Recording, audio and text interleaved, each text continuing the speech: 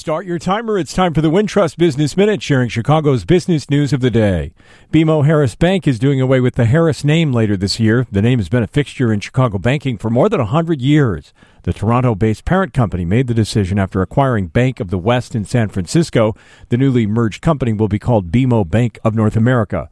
The Harris name not only goes back more than a century, but customers also have fond memories of the bank's mascot, Hubert the Lion. BMO is now the 13th largest commercial bank in the U.S.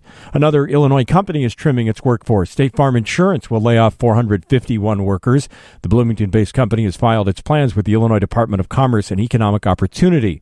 The cuts are just a small percentage of the insurer's nearly 53,000 global workforce. The other companies announcing job cuts include Groupon, which is shedding 500 jobs, Uber Freight laying off 150 people, and Rivian reducing its workforce by 6%. I'm Steve Grzanich, and that's your Wintrust Business Minute.